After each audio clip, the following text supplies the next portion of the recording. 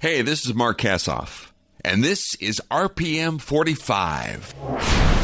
In the late 60s, psychedelic music, influenced by the emerging drug culture, emerged on the music scene. And one of its most successful groups was Blues Magoos, most famous for their top 5 1966 hit, We Ain't Got Nothin Yet. Today on RPM 45, we talk with its organist and vocalist, Ralph Scala. So I just want to talk about the band and your experience, with Blues Magoos and all that kind of stuff. Yeah. Okay. I've done it a million times, so I guess I can remember some of it. Okay. Yeah, when we were in the Blues Magoos, I think I was like 19, like a year or so out of high school. And how did you guys all get together? We just knew each other from living in the Bronx. It's like clustered neighborhoods.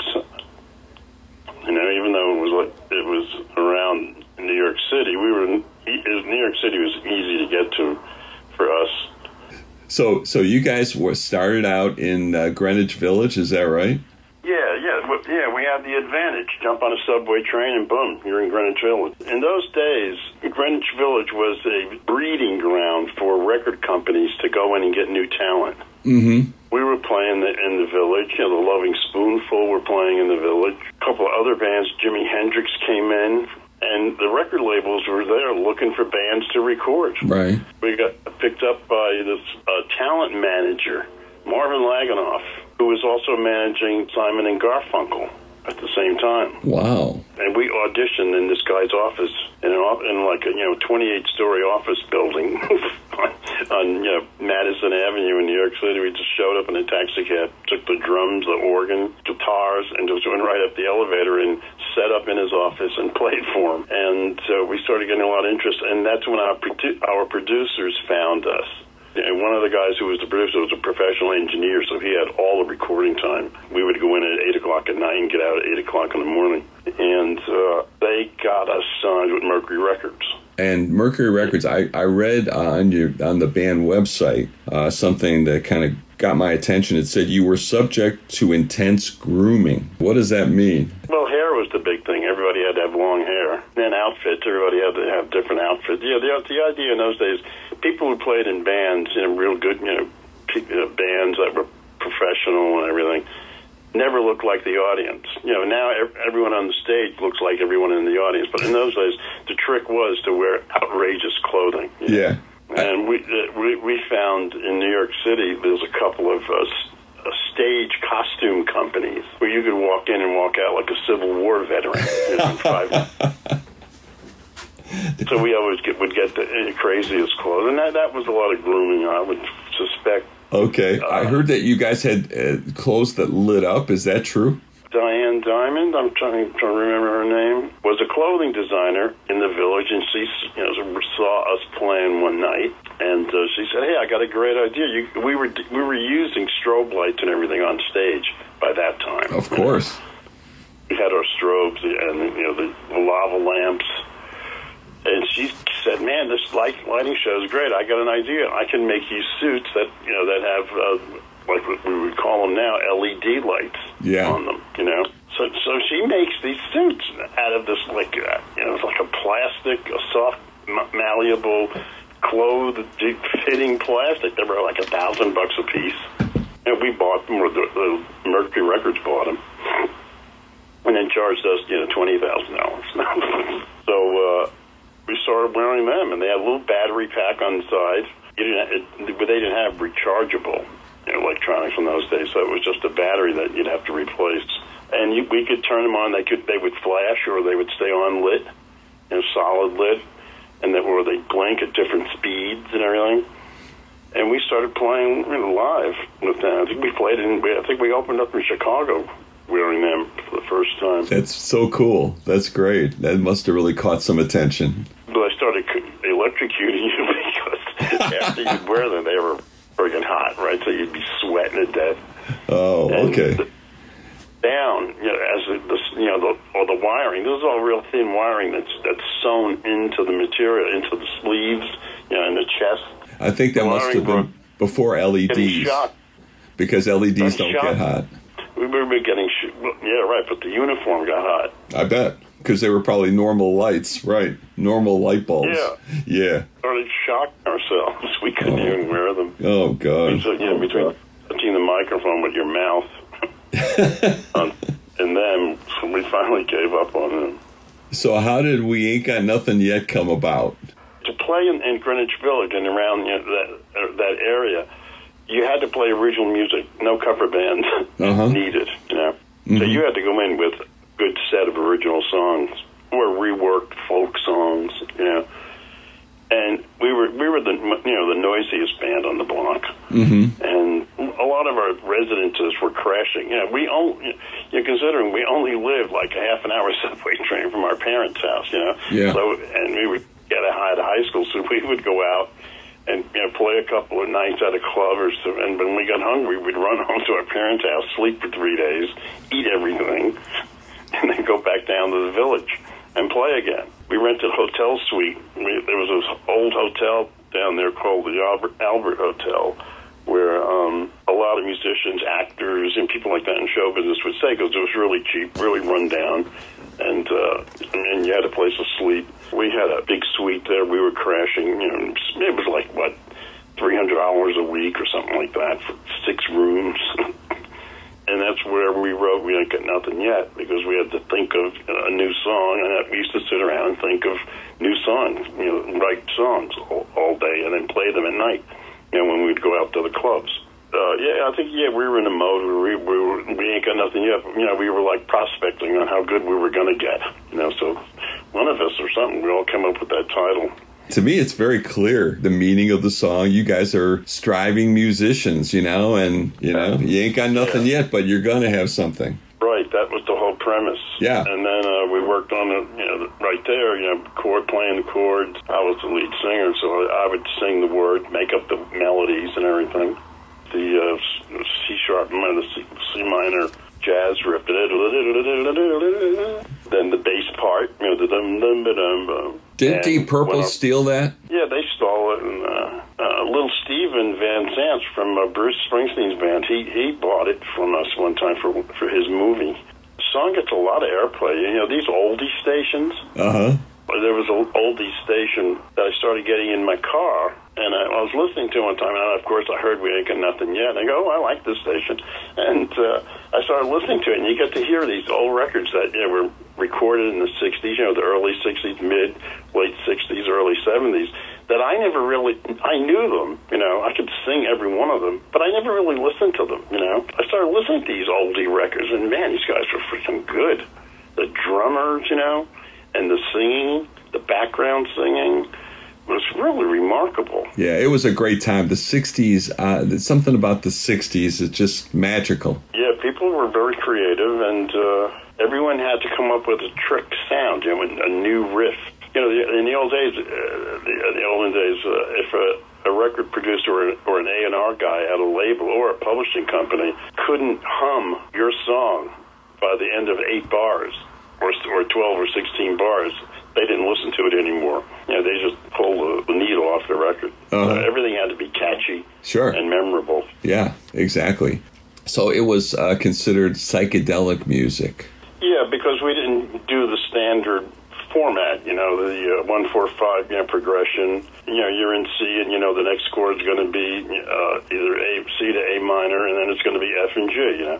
And a lot of songs, if you listen to them, 90%, there's a million songs that are just written by C, A minor, F, and G. The Beatles wrote songs using those 4 chords, C, A minor, F, and G. You can just play it and make, tons of melodies.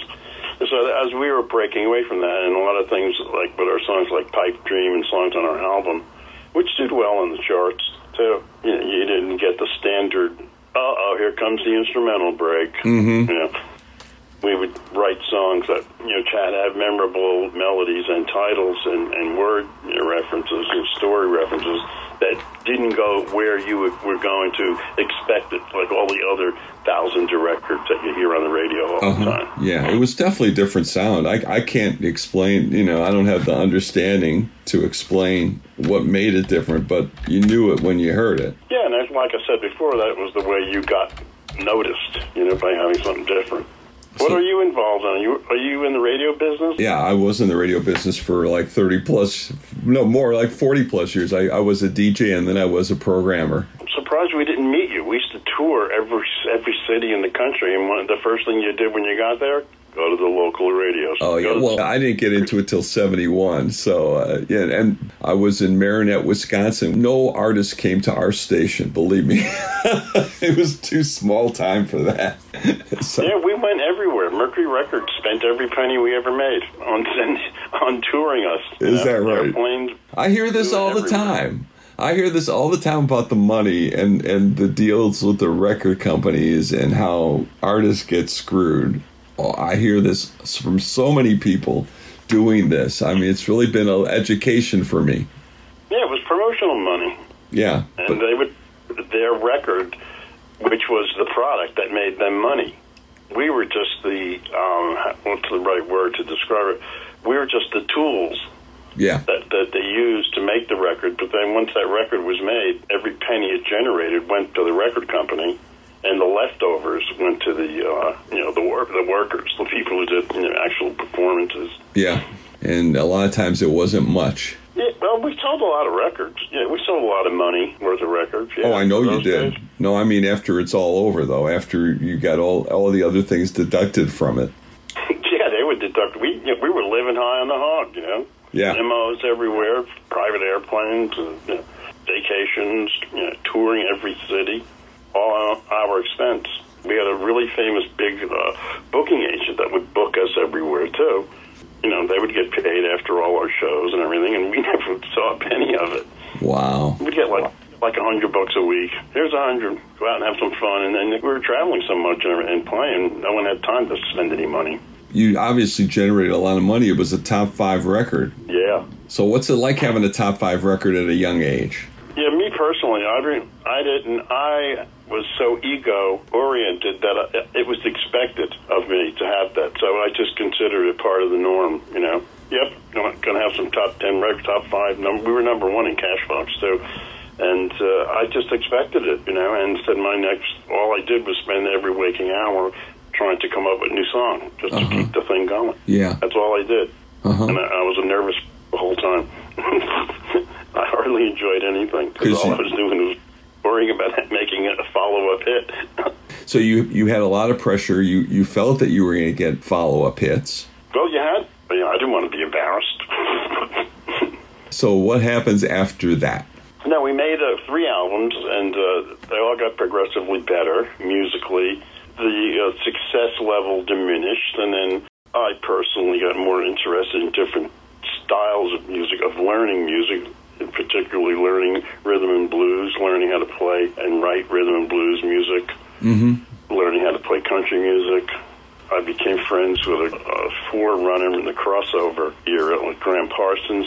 So we started learning how to play country music through him, and then started listening to country music records, George Jones, all the way back to Hank Williams, and learning the old American blues artists, Lightning Hopkins, Johnny Hooker, and the whole list. So my life, and Ronnie Gilbert, I know the bass player, our lives became involved in learning how to play music. Okay. You got to realize we were just we were teenagers. So, we were just eager to learn how to play. So the band breaks up what year? Like late 60s? Probably 1969 or 70, something like that. Yeah, we just kind of got off in different interests, and could financially support ourselves.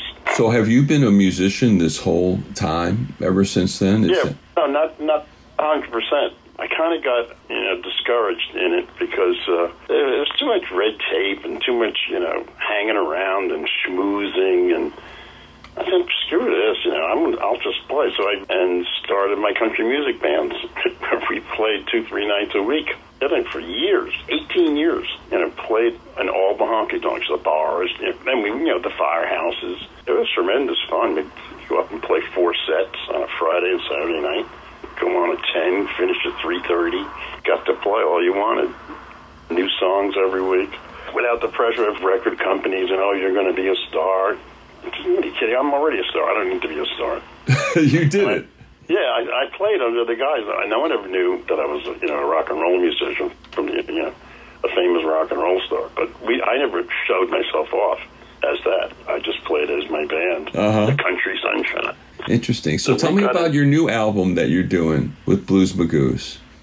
Right, yeah, I'm just saying right now we're going through email recording. Hey, I just recorded this. Let me play this part. Oh, I'm going to add this part. It's like you hear everything, from thousands of miles away, in 15 seconds.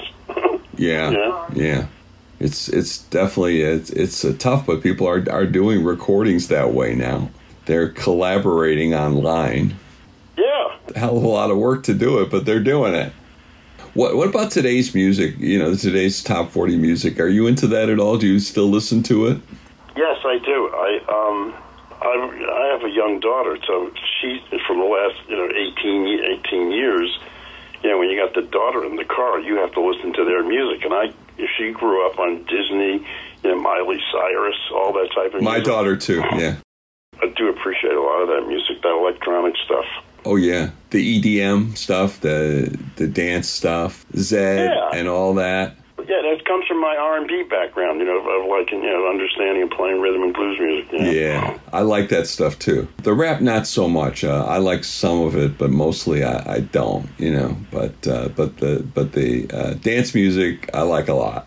I always, when I hear a rap song, I'll say to the person listening to it, I go, man, I can't get that melody out of my head. But that melody's really capturing me. Yeah. The best ones there are ones that mix rap with dance. Those work, I think. Oh, yeah. Like these songs that have a rap break. Yeah, right. I don't mind that. I don't mind that. That works for me. But the straight rap stuff, not so much, But, I was a top 40 DJ, so we're all like teenagers at heart. And so I've never quite lost my interest even in the current music. It always amazes me how people could work in that business for so long, because they always say, when you get hired at a radio station, you get hired to be fired. Absolutely. How do you handle changing jobs, changing so many stations? I always used to freak out or feel sorry for you guys, Well, yeah, you should. You should. I was in it for 10 years. I was in radio forever, but because I did research and consulting for stations, but I was actually on the air professionally for 10 years, and I worked at 7 different stations. As you know, probably all of a sudden the guy's off the air. Right. I've been through that more than once. It must be horrible. It is. They don't trust you to say goodbye. Yeah, right. They're afraid what else you're going to say. All right. All right. Well, listen, thanks so much. It was exciting. Thanks. Real DJ. It's so funny. I'm talking to a rock star, and you're excited about talking to a DJ. I like that aspect of the music world and everything. Oh, yeah, for sure. Well, thanks a lot. Oh, super, man. Great. Thanks to Ralph Scala, interesting guy, and thank you for listening to RPM 45. We'll be back with another episode next Wednesday.